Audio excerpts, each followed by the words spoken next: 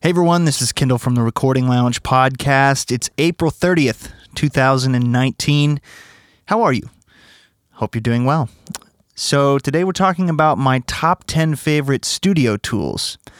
It's a little bit of a generic title, as you might imagine that everything we've talked about so far has kind of been a tool for the studio, but these tools are more geared towards being an engineer, being a producer, working with clients, being a mixer, all the things that help my job go a little bit smoother specifically. Like obviously a nice microphone or, a nice guitar tool or bass tool can help my life go smoother. But these things are specifically more about just audio engineering, producing, mixing.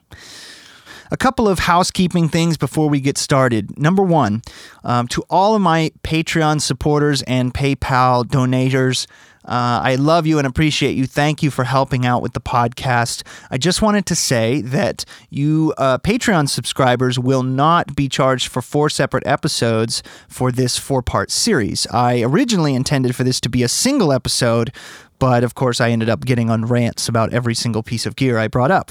So this actually turned into more of an episode. I don't know if I've ever had 4 podcast episodes in a single month. So you guys will only be charged for 1 podcast episode this month. I wanted to talk just briefly about Patreon. If any of you out there are not familiar, it's really cool and really helpful for the podcast. It's very simple.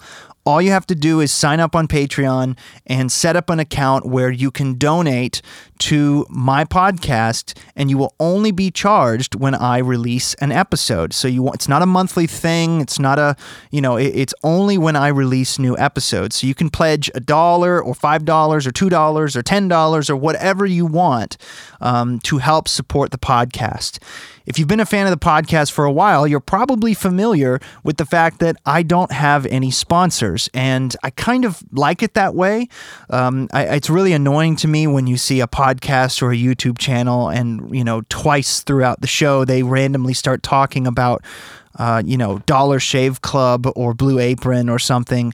It's a product that they clearly don't really use or like. They're just doing it for the money. I'm not into that. That's not how I roll, and that's not what I want to do to the podcast. If I do get sponsorships, and I have tried and currently am trying to get some, I want it to be from audio companies and audio companies that I actually believe in and use their products. I don't really want to do it any other way. So, if you're interested otherwise in being a supporter on Patreon, please consider doing that. You are really, really helping the podcast stay alive. My next Patreon goal is $200 per episode. I believe we're up to $40 an episode now, which is great.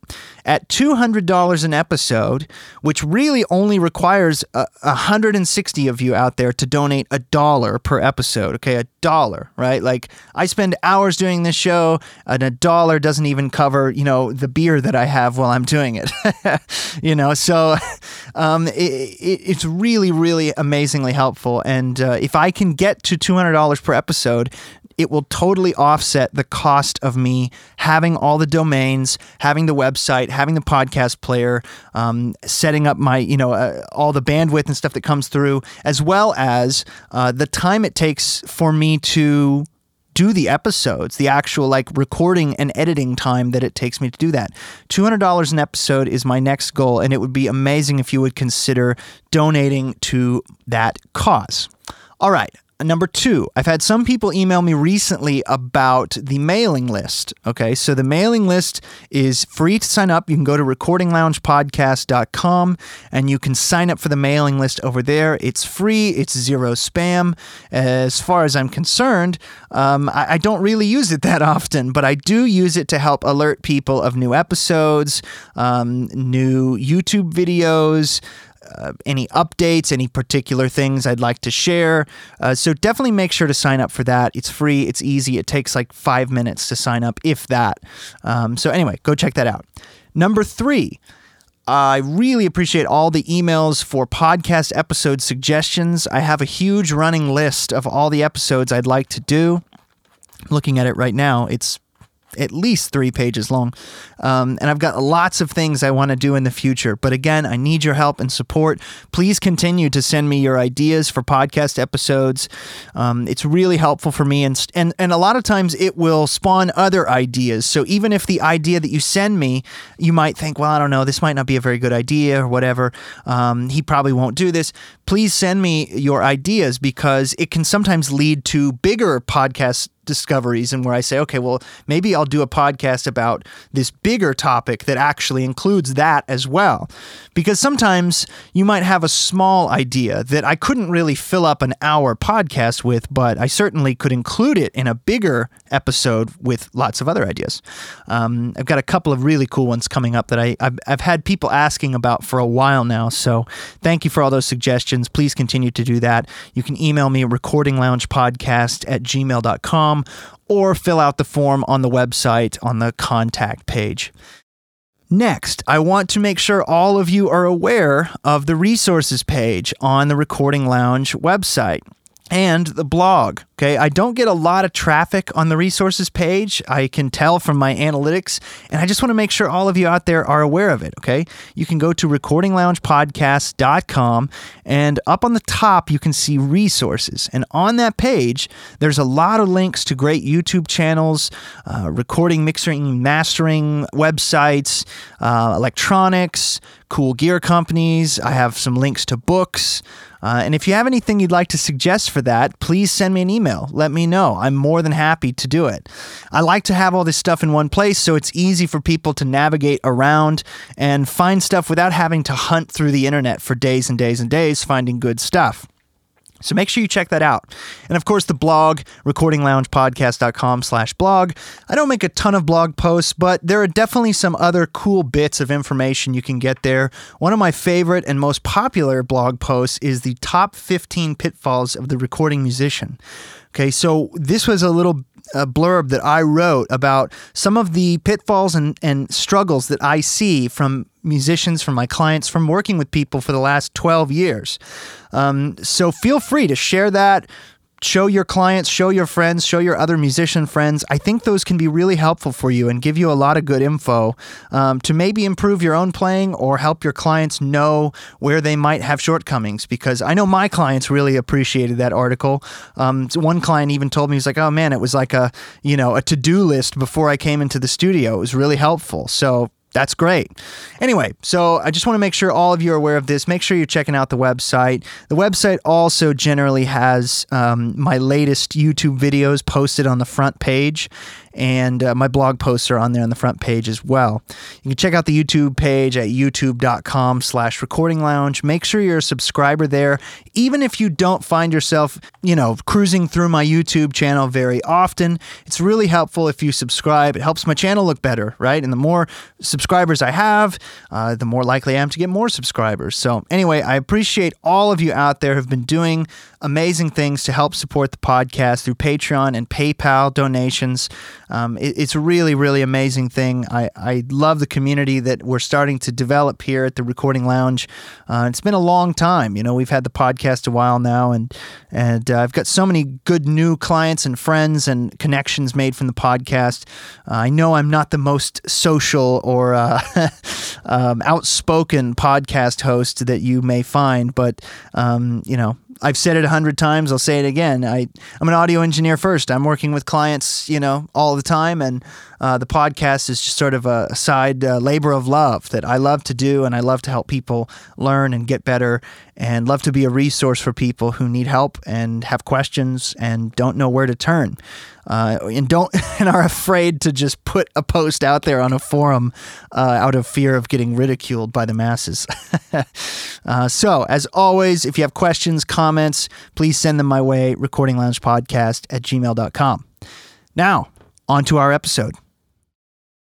So today we're talking about my top 10 favorite studio tools. Now, again, these are things that have directly made my job as an audio engineer, studio owner, producer, mixer easier, better, more efficient, more enjoyable, all of the above. Some of these things might be a little bit unexpected, but hopefully they'll inspire you to look into them and maybe figure out ways that you could use them, and maybe they could help your workflow. So let's go for it. All right, number 10, DR short boom stands. So, I know a boom stand is not very sexy, and it's not necessarily the coolest thing that you can get. But I love the short boom stands from DR. They're simple, they're effective, they're just heavy enough, but they're really so incredibly useful. I use these things so often. I use them on guitar amps all the time. I use them on kick drum. I use them on snare. I use them on toms. They're just tall enough to reach the toms. Sometimes not, but generally speaking, they're tall enough to reach the toms. And one of the reasons I love these so much is that they're small, they're easy to set up, they're not too expensive, and they keep clear lines of sight in the room. You don't have big, tall boom stands everywhere getting in the way of people's sight. Okay, drummers really appreciate this when they don't have a bunch of stands everywhere and they feel like they're trapped and caged in. These small stands allow me to place things very tightly, very accurately, and not have so much sort of view obstructed. Okay, I know it seems like a simple one, but it's really helpful, especially even for things like acoustic guitar or cello, where a player is generally sitting when they're recording. These stands don't sort of like hover over them and make them feel intimidated. They're small, they're out of the way, and it makes things easy to place. I know it's simple, I know it's not the sexiest thing out there, but I love short boom stands. Number 9, Telefunken isolation headphones. So, some of you might be familiar with the Extreme Isolation, I think EX29 headphones, and I've used those for years. However, in the last probably 3 years, maybe 4, Telefunken came out with their versions of the Extreme Isolation headphones. Now, they look basically identical, except they have a Telefunken logo on them. However, they sound much better. Now, I'm not sure if they've updated the Extreme Isolation headphones, but what I can tell is not only do clients like these headphones a lot, they work super well at isolating click and isolating any bleed from headphones. They're comfortable and they sound pretty darn good too. They're about $150, I believe, and I have 4 sets of them because I love them so much. Okay, there are a lot of isolation headphones that clients don't like. They're not very comfortable, or they don't sound very good, or they squeeze on the head a little bit, and these don't really have that problem. The cups are comfortable, the headband is adjustable, they sound decent, and they're durable. And you can get replacement parts for them, which is nice too. You can get a replacement headband if your headband breaks. You don't have to buy an entire new set of headphones, which is really, really cool. That's something Extreme Isolation has done for a long time. I use these things all the time. Okay, it's really hard for me to find a set of isolation headphones that singers actually like. Okay, and even singers like these things. Usually singers don't like isolation headphones, and drummers are used to kind of dealing with them, right? I was in a session the other day where I was using the Extreme Isolation headphones, and granted, my pair of Extreme Isolation headphones is pretty old, but a bass player was using them, and he was like, "Man, I just can't hear the bass at all. Like, it's just gone." And the kick drum, and I was like, "All right, well, let me give you a set of the Telefunken headphones." So I gave him the Telefunken headphones, and he was like, "Wow, these sound so much better. I can hear my bass great now." And I was like, "Really? I thought they were pretty similar." And I listened to them back to back, and I was like, "Man, these really do sound better for sure." So the Telefunken isolation headphones, definitely consider them in your studio. They're really, really cool, not too expensive, sound decent, and allow for nice isolation of click and any bleed from headphones into the mic. Really useful for anything where you're recording a quiet source like an acoustic guitar or quiet vocals, and you need to isolate so you don't get any bleed. Okay, here's another very geeky and non-sexy item, but it's really, really cool. It is a Dorico USB hub that's powered and has 10 USB 3 ports on it, as well as a charging port, which is also USB, but it's specifically for charging. So I know this is super lame. I'm sorry, I apologize. But I leave this thing up on my desk, and I have tons of stuff plugged into it. I love it because it's all right in front of me. I've got 10 USB ports right directly in front of me. I can keep my iLock plugged in, my UAD Octo Ultimate plugged in, my external hard drives, my keyboard and mouse, my Steinberg e-licenser. Everything plugs into this, and I plug this one thing into my computer. It's a really simple, handy device. Again, the company is Dorico, Dorico. I bought this on Newegg, I think, for maybe $30, something like that. It's not that expensive. It comes with a power cable and a USB cable that attaches into the USB hub and goes to my computer. Everything that I use pretty much goes into this thing. And what makes it really handy is if somebody ever comes over with, say, a laptop or with a different computer, I can just plug this single USB 3 cable into their computer and they have access to my iLock and all of that stuff in one. My interface is Thunderbolt, so, they would need that if they wanted to use my interface, but it's just a really handy device. Sometimes it can be really hard to find a good USB hub that's durable, that doesn't fail, that doesn't have errors, or, sometimes they don't play nice with certain USB devices. I haven't had any problems with this thing. And I've had it, it's sitting here on my desk all the time, 24 hours a day, and it works great. So I love this thing. It has cleaned up my entire workflow of USB devices because I have a lot of USB devices. Again, not sexy, but super cool, super efficient, affordable, does the job. All right, number 7 is the SE DM1 Dynamite. All right, this is a fairly new item, and for all of you out there who have ever used a cloud lifter, you'll be very familiar with what this device does. Essentially, it's an inline microphone preamp. You can put it directly in line with any dynamic or ribbon microphone that does not require phantom power, and essentially it acts as a little preamp. So you run your microphone into the box, like the cloud lifter, and then you power it up with phantom power from your mic pre, and it adds about 15 dB of clean gain, 15 or 18 or something like that. Well, the DM1 Dynamite is very similar, but it's lower noise and more gain. Okay, it's been a long time since somebody has come out with one of these inline preamps, and SE just released this one, I think, earlier this year. It's about $100, and I'm using one right now with my SM7.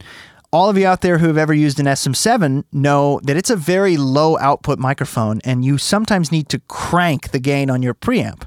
Well, the problem with that is not every preamp sounds very good up cranked that high, and you start to get a lot of noise. With this thing, I can plug it directly into the SM7 and then a cable right out of that and run into my mic preamp. And let's see where my mic preamp gain is right now. My mic preamp gain is at 30. And I am running really hot. So with this thing, I'm actually running my mic pre at like 50 or 55. Okay, this thing has a ton of output, and all it needs is a little bit of phantom power, and you're good to go. So yeah, it's really a simple, super effective device. You can run it at the mic, or you can run it at the snake, or you can run it right into the preamp. It's generally most effective when you put it right at the mic because it does allow for a stronger signal to be sent over the XLR line, which gives you less chance of noise. Because if you put it at the very end of the chain, you still have that mic level signal, super low output mic signal all the way down the chain, and then you're boosting it up. If you put this attached right into the microphone and then plug your cable into it, you're getting a much stronger signal throughout, and it seems to help any microphone, whether it's a ribbon or a dynamic, become much more versatile in terms of recording vocals or in terms of recording acoustic instruments or recording anything quiet. Like, I love using active ribbon mics on strings, but sometimes I need a different sound for it, and not all of my ribbon mics are active. So with the DM1 Dynamite, I can plug that into any passive ribbon and get a more active gain level and get the tone of that microphone. It's for $100, you can't beat it. Okay, it's small. It fits into a small little XLR barrel. You don't even have to have a little box anymore like the Cloud Lifter. Triton, I think, made one called the Fet Head that was similar, but didn't sound quite as good as this, just in my opinion. But I love this thing. It's simple. You should go get one. Number 6 is my control surface. Now, I will admit, I am not absolutely crazy about my particular control surface, which is a Behringer X-Touch. Okay, and I'll get into that in just a minute. But in general, a mixing control surface to me is a great studio tool. There are a lot of them out there. There's the Yukon one, or I guess it's now, I guess Avid still runs that, the Avid Artist or whatever it's called. There's the single fader, like fader port style. There's the Behringer. I do think that there is a little bit of a hole in the market. I do wish that there were more control surfaces out there at different price points. There seems to be kind of like some cheaper ones, and then incredibly expensive ones. There seems to be a little bit of a mid-range area there that's a little bit shy. So I do wish that more companies made control surfaces. But mine is the Behringer X-Touch. The reason I'm not crazy about it, Behringer doesn't have the best build quality. The unit can be a little bit noisy as the faders move. But the thing I do like about it is that it's fully MIDI programmable with Nuendo, which is what I use. So I can go in and set up a generic remote and customize this unit where each fader, each knob, each button is customized to do an exact thing that I want it to do, which is really, really handy. So what I mostly use it for is for doing automation with a fader rather than drawing it in by hand, which I can never go back to doing. It's totally indispensable for me in terms of automation. I don't think I could ever write automation with my mouse again. It's not even fun. You know what I mean? Like, I find that with a control surface, I automate things a lot more because it's easy, it's quick, and it's more fun to do it with a fader. But I also have, how many? 1, 2, 3, 4, 5, 6, 7, 8, 16 rotary knobs, which each also have a button. So I can set those up to be my pans. I could set them up to be my gain. I could set them up to be whatever. On mine, I have them set up as pans on the left, and then on the right side, I have those set up as send levels. So I can also automate panning and send level to effects and whatnot, all from the same unit in one pass. I have mutes and solos and all that stuff also as set as buttons, so I can automate mutes. It's, truly a fantastic unit on paper. Like I said, it does have its flaws, but the idea of having a control surface, I think, is one that you should really consider. You don't have to get a big one. You don't have to get an expensive one, but something, even just the single fader like fader port, will kind of change your life a little bit in terms of automation. Really consider doing that. They're not that expensive. And if you really find that you like it, you might one day consider upgrading. Like I said, I will probably upgrade this one day, something a little bit more well-built, a little bit higher end. But I've used this thing for about, 5 years now, and it's still holding up. Like I said, not without its flaws. But a control surface is something that definitely speeds up my workflow, makes it more interesting, and helps make automation and just mixing in general a little bit more fun and efficient. Number 5 is my Weller soldering station. I've talked about this in the past, how important it is to make your own cables, how much money you will save. Let me reiterate, you will save thousands and thousands of dollars over the course of your studio career. Soldering is not that hard, okay? You can learn how to do it on YouTube, I'm sure. And if not, you could go to lynda.com, Lynda, and probably learn it there from like professionals or Expert Village, or is that website still around? Anyway, there are definitely places to learn about it, but I have saved so much money and time and annoyance by making and fixing my own cables. A soldering station is anywhere from $50 to $100, maybe $150 if you get an extra nice one. And it's really simple. It's a soldering iron with variable heat, variable temperature, variable wattage, depending on which one you get. It allows you to make cables and fix cables. I make almost every cable that exists in my studio. Guitar cables, little patch cables for the patch bay, patch cables for guitar pedal boards. I make all my mic cables. I make all of my snakes. I made my guitar patch bay. Like I said, it's really not that hard, and you will save yourself thousands of dollars. For example, if you go to the store right now and buy a Mogami Gold cable, that will probably cost you, a mic cable, that will probably cost you $60. But you can make the exact same thing with parts, with the exact same cable, the exact same Neutrik ends, everything for about $20. Okay, that's a third of the cost. That's not like 10% off, 20% off. We're talking a third of the cost. Okay, cables are really expensive because what's more expensive than materials? Labor. In almost any area, it's very expensive to employ people to actually sit there and solder cable. So, these cables are typically made by people, and you have to pay people to solder. And it's also not necessarily a skill that everybody has, and I'm sure the working conditions in a lot of those places are not great. So, definitely consider making your own cables. You will save lots of time, lots of money. You can get all of those materials online. I use a website called Redco, R-E-D-C-O, redco.com. Redco, if you'd like to be a sponsor of the Recording Lounge podcast, please contact me. But Redco is awesome. I buy all of my cable there. Me personally, I really like Mogami cable for mic cables. I like Canary cable. Canary has a little bit lower noise, being a braided shield, but it is a little bit harder to work with.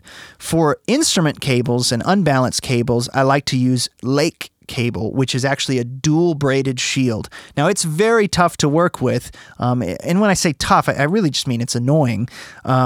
But it has the lowest noise and really great sound quality of any cable that I've tested so far. And I've tested a lot, okay? I've tested a whole lot of cables.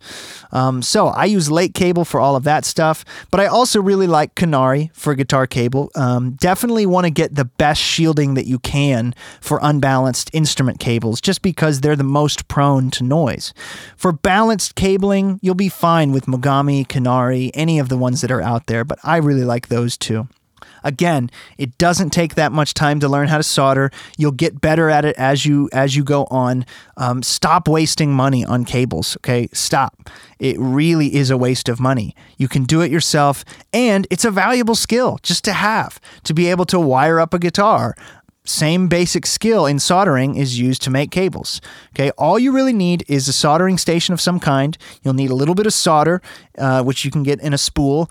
You'll probably need something to clean your soldering iron, which some people use a sponge, a damp sponge. Some people, I like the brass shavings ball that you can get at some of these electronics places where you can actually, it's a little bit abrasive, and as you turn your soldering iron in it, it will clean off any specks of, hardened metal or anything like that.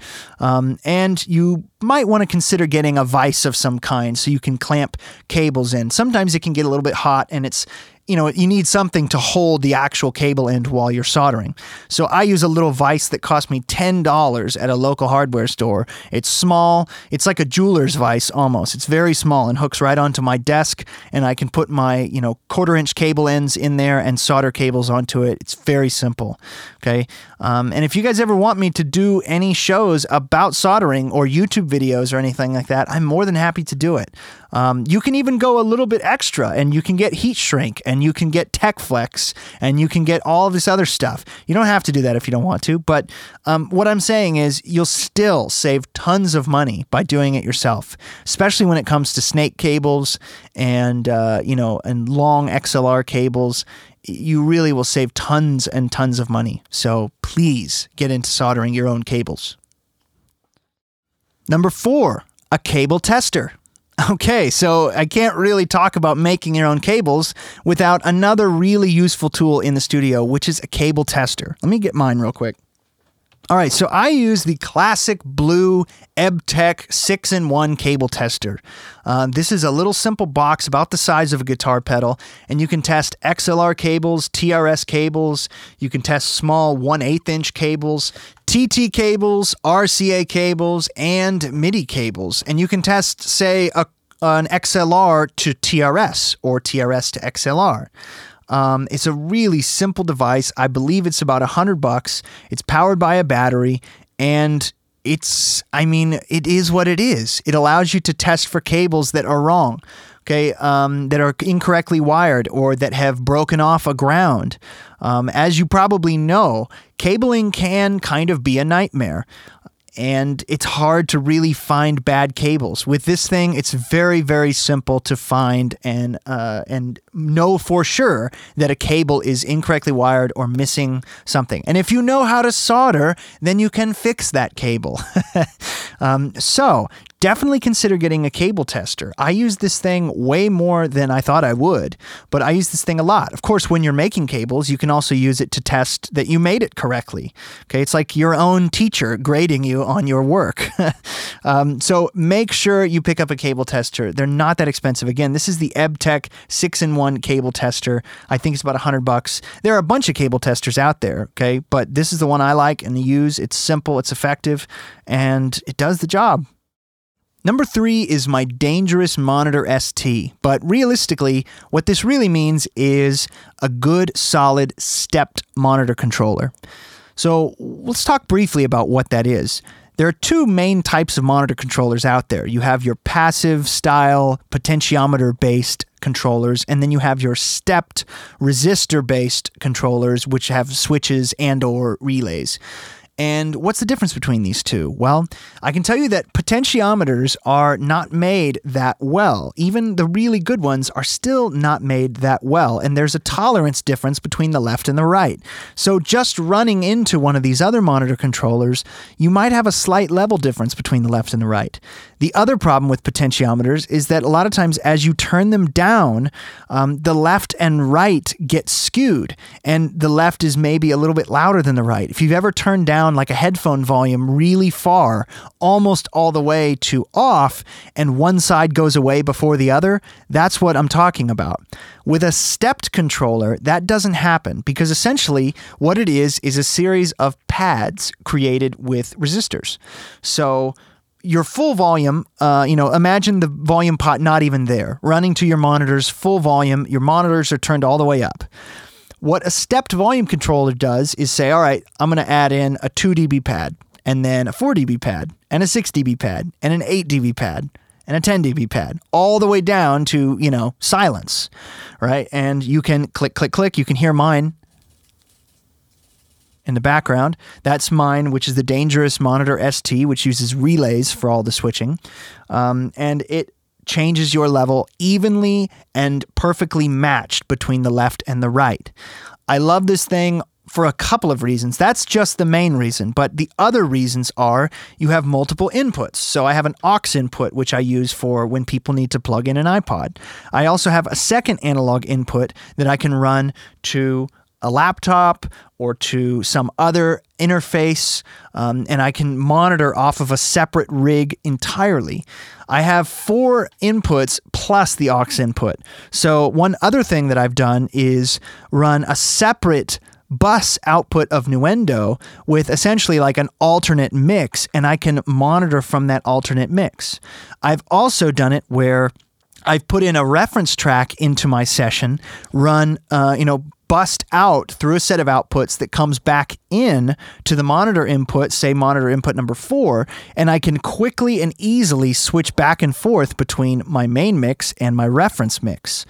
There's so many variables with that. I mean, you could figure out that, all kinds of complex routing situations for days on that. I also have 3 speaker selections. So I can do my main outputs. I can have Alt 1, Alt 2, and on Alt 2, I can also include a sub. Now for me, I'm just using Alt main and Alt 1 right now, but I'm thinking about getting an extra set of monitors that's sort of a little bit different than the Barefoots, so I can put those on Alt 2.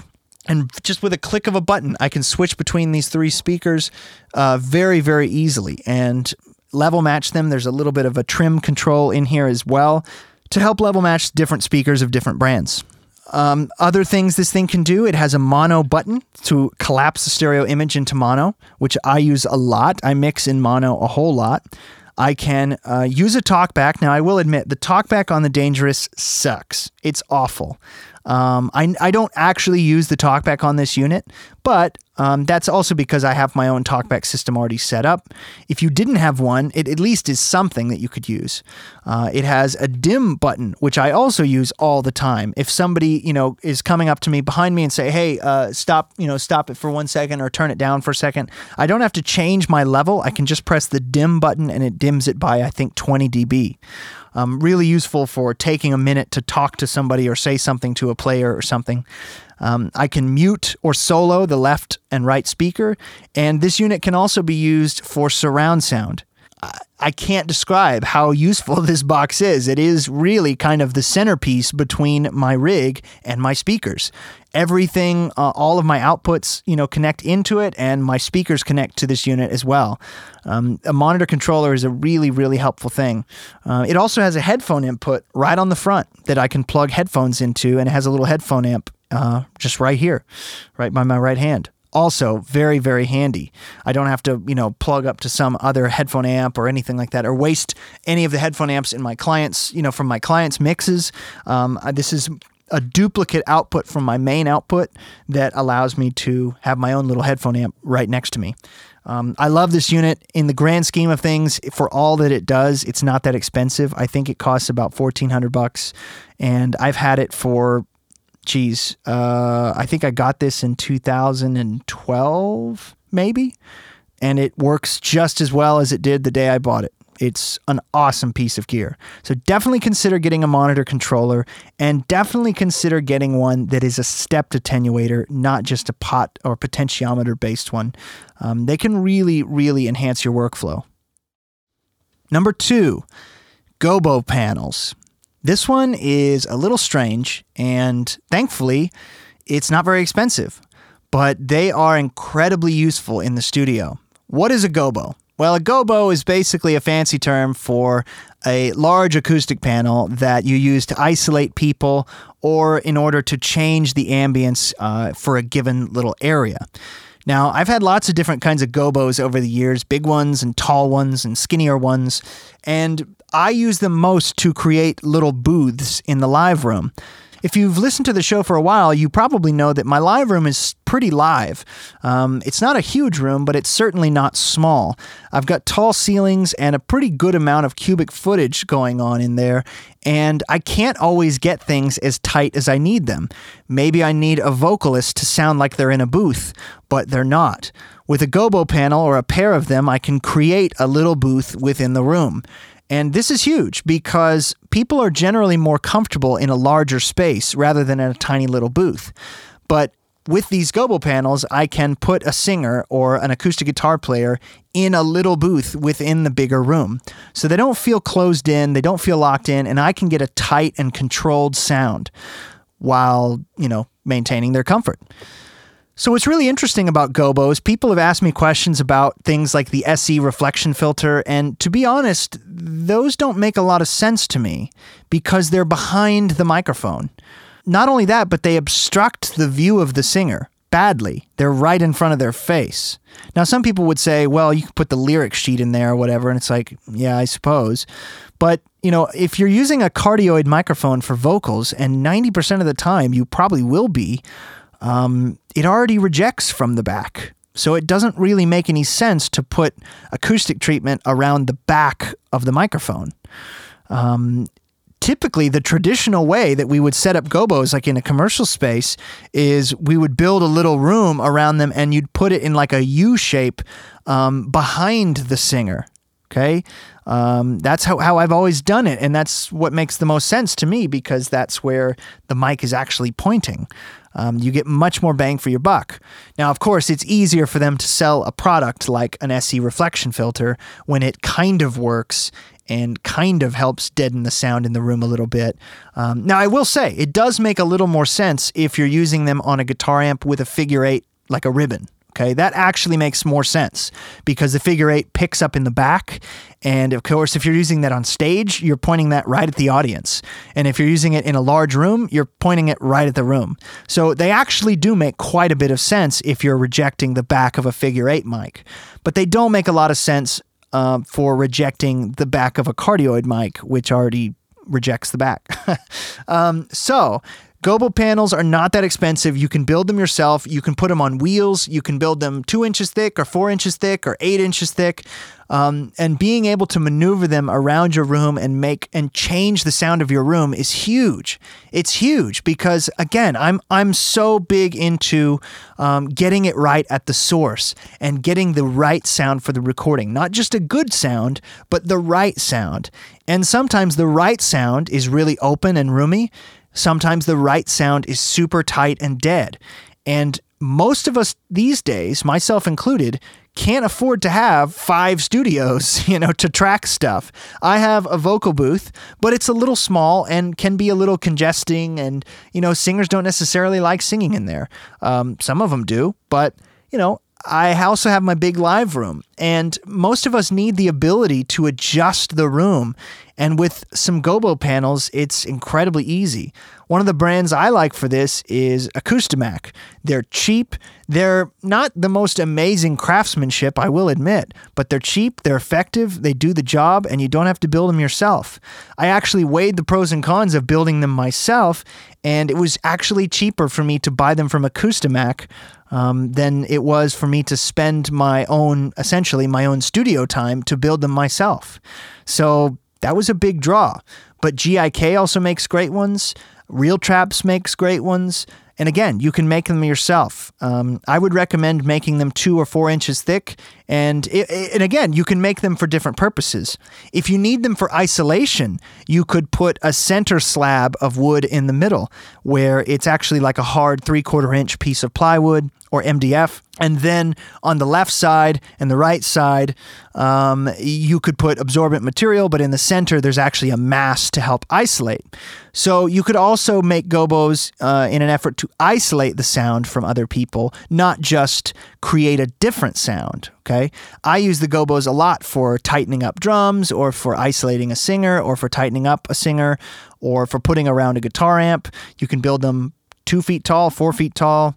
There's a lot of versatility there. If you don't have gobos in your studio, definitely consider making them or buying them because they can really allow you to get different types of ambience and levels of tightness around your room. And essentially, it's like a cheap way of giving you multiple rooms. You know what I mean? Which is huge. A lot more flexibility in tracking. All right, number 1. And it's not really a recording lounge episode without this, right? It's my monitoring chain. Now, I know. You're probably sitting there saying, oh, he's got barefoot monitors. They're amazing, blah, blah, blah. I can't afford that. I'm here to tell you again and again and again, it's not just the monitors.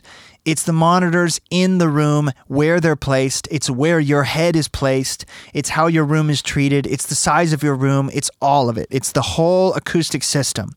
I'm not going to get into a huge rant about why it's so important, I promise, but I'm here to tell you that I just treated a room, okay? Someone hired me to treat their control room, and he had nice gear. He had nice monitors. Not like crazy nice, but nice. He used Atom A7Xs, okay? Tons of people have Atom A7Xs. I'm sure many of you out there have Atom monitors. They're very, very cool mid-priced monitors that aren't crazy cheap, but aren't crazy expensive.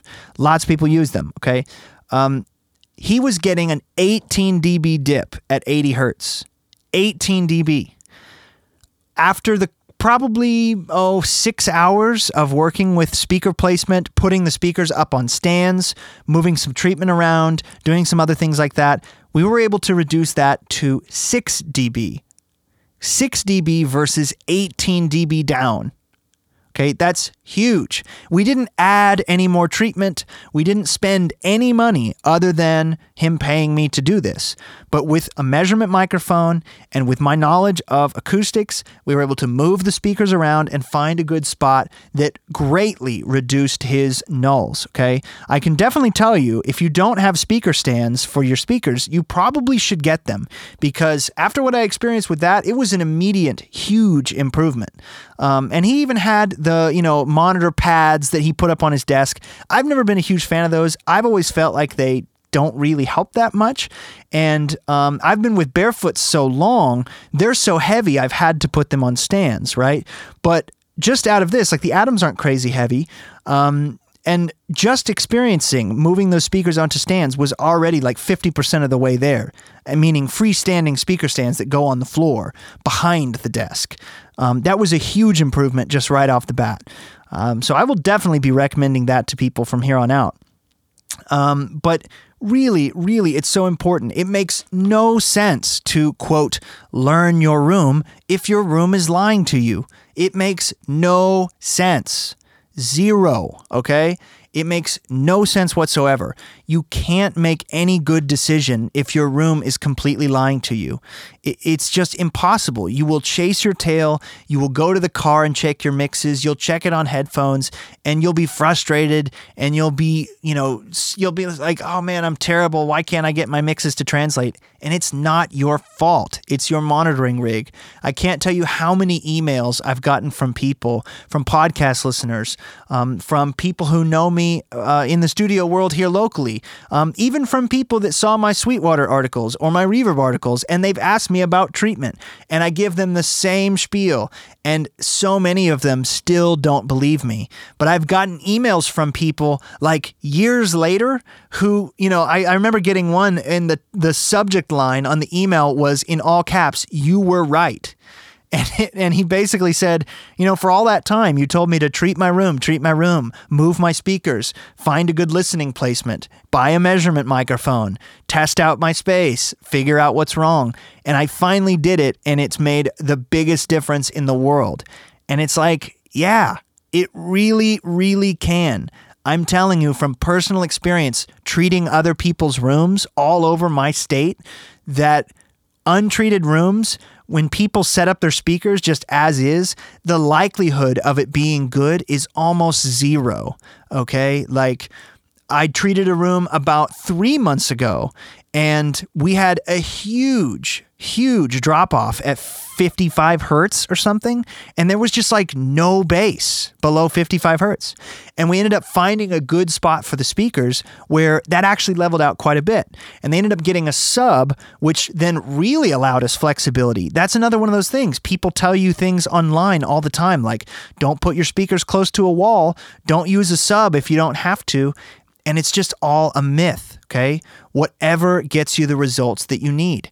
In this room, we got amazing results with a very simple subwoofer, and the speakers ended up fairly close to the front wall, kind of unexpectedly, but it worked the best. We were able to get a plus minus 3 dB response in this room, which is fantastic for a room of that size. I mean, that's like really, really difficult to do. And we didn't even have tons and tons of treatment in there. We were very fortunate. In my studio is plus minus 2.5 dB. Okay, I'm very proud of that. It's a very accurate space. Mixing is hard enough as it is in a perfect room, okay? And I don't even have a perfect room, right? Like, mixing is hard enough to decide what to do. Where do I start? How do I treat a vocal? What effects do I use? Like, there are already so many decisions that you're going to have to make while mixing a song. Why put that hurdle in front of you? Like, it makes no sense, okay? The last couple of rooms I've treated have all been treated, including my fee of doing it, for under $3,000. That's not even that much in the grand scheme of, that's a couple of outboard gear pieces. That's, one nice studio monitor. That's one computer. And it's really not that expensive in the grand scheme. That's as expensive as a single, nice boutique guitar or a nice guitar amp, right? But yet it will change everything you do. It will change every decision you make. It will make every decision you make easier and more trustable. I promised I wouldn't get on a rant. That's as far as I'm going to go, guys. I promise I'm not going to go on anymore. The point is, your monitoring chain is so important. For me, yes, I use Barefoot MM27s, and I love them to death. But before this, I had other Barefoot monitors, and before that, I had Focal monitors, and I love those too. The monitors really aren't the most important part of the chain. They really aren't. Like, the Barefoots are only slightly flatter than monitors half this price. I do think they have an amazing transient response. I do love the design. I do think they work well in my room. And that's the other funny thing, is that some people will buy barefoots. My old intern just bought a pair of barefoots, and he was very, after he loves mine. And so he was like, I'm going to try barefoot. So he bought a set, and in his room, they didn't work. Barefoots, as you might know, have side-firing subwoofers that are on the side of the speakers, and in his particular room, they did not work. They did not work nearly as well as his Focal speakers. So he sent the barefoots back. He's smart enough to know, hey, it's not just about how good the speakers may or may not be. It's a whole system. So he sent back the barefoots in favor of his cheaper Focals because his response was worse, even though in a laboratory setting, the barefoot response is better. The room was completely screwing that up, okay? It is an entire system, and if you don't believe me, if you are not listening to this immediately thinking to yourself, man, I really should check out my room, then you're in denial. You're in absolute denial, and you've learned nothing from this podcast. Okay, maybe that's a little harsh, but I mean it. It's so important. It is my number one studio tool without a doubt. Okay, as usual, I have a couple of honorable mentions that I just couldn't quite decide if they should be on the list or not. Honestly, all of these are great. I could have made a top 13, and these might have been on there as well. But with 3 honorable mentions for you. Number 1 is a patch bay. Now, I've seen a lot of confusion out there about patch bays and why you need one and how they work and why I have them and use them all the time. I have 4 patch bays, and I use them literally every day I'm tracking, and I use them while mixing too. I'm using it right now. Patch bay is not as complicated as it sounds. A patch bay is really just a center point for all of your cable snakes to attach, and then from there you can attach and reroute things as needed with patch cables on the front. I plan on doing a YouTube video about patch bays because there's so much confusion about them, about what is normaled operation and half normaled and throughput and all of that stuff. But a patch bay is a really useful device. Now, if you don't have a lot of analog gear, you might not need one. If you do have analog gear, how can you do it without having one? I mean, it's such a pain to plug things in and out directly in the back. I never have to plug in and out things in the back of gear anymore. That stuff over there in my rack has been plugged in for 5 years. I do it all on the patch bay. Everything goes to the patch bay. My inputs to my interface, the outputs of my interface, all of my outboard gear, all of my mic preamps, any of my outboard like spring reverbs or my pedals, my reamp box, my click is on the patch bay, my talkback's on the patch bay, everything is on the patch bay. I can reroute anything at a moment's notice using the patch bay. Super useful. You probably need one. Honorable mention number 2 is the EBTech HumX. I think I talked about this a little bit on the show about commonly confused audio terminology, but what this basically is a simple little device that is a ground loop isolator. It doesn't work in every situation, and it's not a magic bullet, but in certain situations, this device can save your life from hum. This basically plugs straight into an outlet, and you can plug in a piece of gear or a pedal board or an amp or something. It's intended for a single piece of gear generally, but this thing helps eliminate ground loops. If you go into a place where you're recording remotely and you might have electrical issues, this thing can work amazingly. And if this doesn't work, another sort of like co-honorable mention with this would be like a trip light isolation transformer, which can do a similar thing and essentially fully isolate your ground. These are generally cheap devices. I think a good, decent isolation transformer is like $150, $200, and the EBTech HumX is, I think, $50, maybe $60. I'm not sure how well these might work outside of the US with different plugs, if they even make them with different plugs, or if you'd have to use adapters. I'm not quite sure. On mine, it says AC 120 volts, and I'm assuming this would be set for 60 hertz. So I'm not sure about this working outside of the US. But for me, this device has saved my life a couple of times. And really, I went to record piano at an old church, and the electricity in that room was terrible. And I brought 2 of these, and thankfully I was able to isolate my my whole mobile rig and my tube mics from the room there and not have any noise problems. I wouldn't have been able to do it otherwise. The electricity in there was terrible. Of course, with good electrical practices, if your room is wired well, if the electricity was done well, you might not have any problems with this. But sometimes you're going to have issues, especially if you're using, like, what most people don't understand is one of the main reasons you have hum or ground loop issues is because you're using two separate outlets, meaning two separate circuits, and things are interconnected between them. For example, let's say you have one circuit that's going to your tracking room and one circuit that's going to your control room, and you are connecting a guitar cable in your control room that then goes to the other room and connects to that amp that's powered by the other outlet. So you're having two different grounds. Essentially, a ground loop happens when you have multiple paths to ground. That's one of the ways that it happens. And that's one of the most common ways that this happens. So you could, in theory, in certain situations, use the EBTech HumX to isolate one piece or the other so you're not using that ground, essentially. You're essentially isolating it, not really lifting it, but isolating it. The other way, of course, is that there's audio ground and there's power ground. And again, I don't have time necessarily to get into all of that today. One of the episodes I want to talk about in the future is grounding and isolation and how to keep your studio noise-free. So that's definitely something I'm going to do in the future. So we can talk a lot more about that. But if you want to pick up a HumX, they're, like I said, they're cheap. They're $60, I think, and they might just come in handy in your session and give you noise-free performance. And number 3 on the honorable mention list is a good analog compressor. Now, I know this one's kind of a little bit of a cheap shot because not all of you want to invest in analog gear.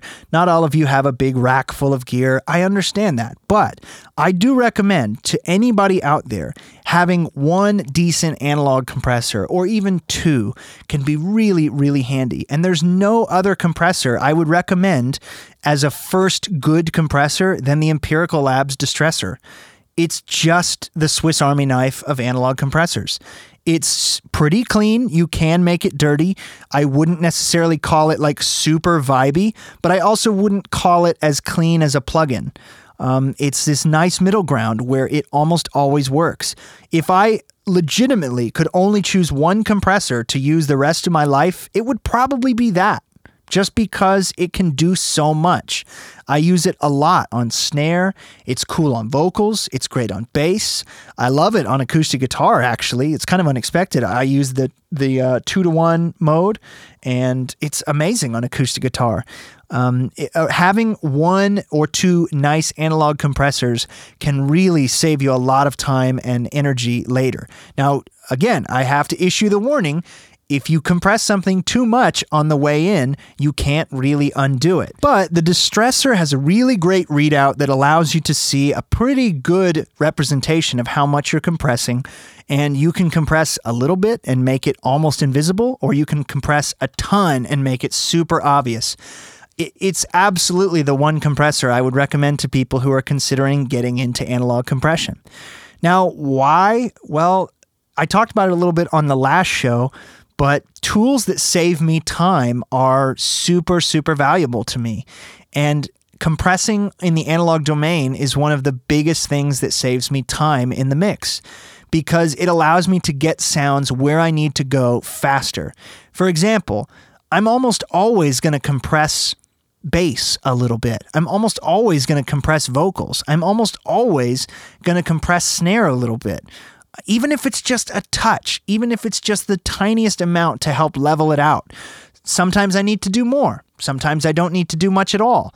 But the thing is, you can save yourself time and energy in the mix, and you can get sounds where they need to be faster, easier. And yes, it is easy to overdo it, I will admit. But the more you work with it, the better you'll get at it. I highly encourage all of you to never be afraid out there. You know what I mean? Like, don't be afraid to do a wacky technique, or don't be afraid to use analog EQ because you're thinking, well, I think I'll screw it up. I mean, yeah, you probably will, but like, that's how you learn. You know what I mean? That's how you learn to not overdo it. That's how you learn to not overcompress, is by doing it a couple of times and realizing like, man, I'm going to have to retrack that guitar because I compressed it too much or whatever. You'll never really advance if you don't get some sort of use with it. And that's the other thing, is by using analog compression, not only do my raw tracks sound closer to a finished product when I'm done recording, I use less CPU power. I don't have to use as many plugins. And we all know how it can be, searching through your list of plugins, trying to find a compressor that might work, and it's just not as fast as you think it is, Ironically, like a plugin, like the plugin version of the distressor takes me longer to tweak than my hardware version because I have two hands and only one mouse. You know what I mean? Like I know my distressor and the plugin is really, really close, sounds a little bit different, and I have to tweak it a little bit slower because I only have one mouse, not two hands on a hardware unit. So I can get a good sound on a distressor in 30 seconds, but I might spend, 2 or 3 minutes messing with the plugin. Multiply that by a lot of different tracks that might need compression. Multiply that by the number of songs on the record. Multiply that by the number of records you do in a year. Multiply that by the number of years that you do this. It really adds up. So I highly recommend considering getting some analog compression in your workflow. It can really be helpful. Not necessarily a make or break, not a requirement by any means, but it is a studio tool, it is a workflow enhancer, and it can save you time. Okay, I hope everyone has enjoyed this episode out there. Thanks for tuning in. Again, all the Patreon supporters out there, I love you. Thank you for supporting the show. PayPal subscribers, thank you as well. Check out that info on my website, recordingloungepodcast.com. You can go to the Support RL tab to learn more. As always, if you have questions, comments, show suggestions, episode ideas, please send me an email, recordingloungepodcast@gmail.com. I'll be back next month with, I believe, 2 shows, maybe just 1. But I'm going to try to get 2 shows in the month of May, and got some really cool topics coming up. So I'll talk to you next time.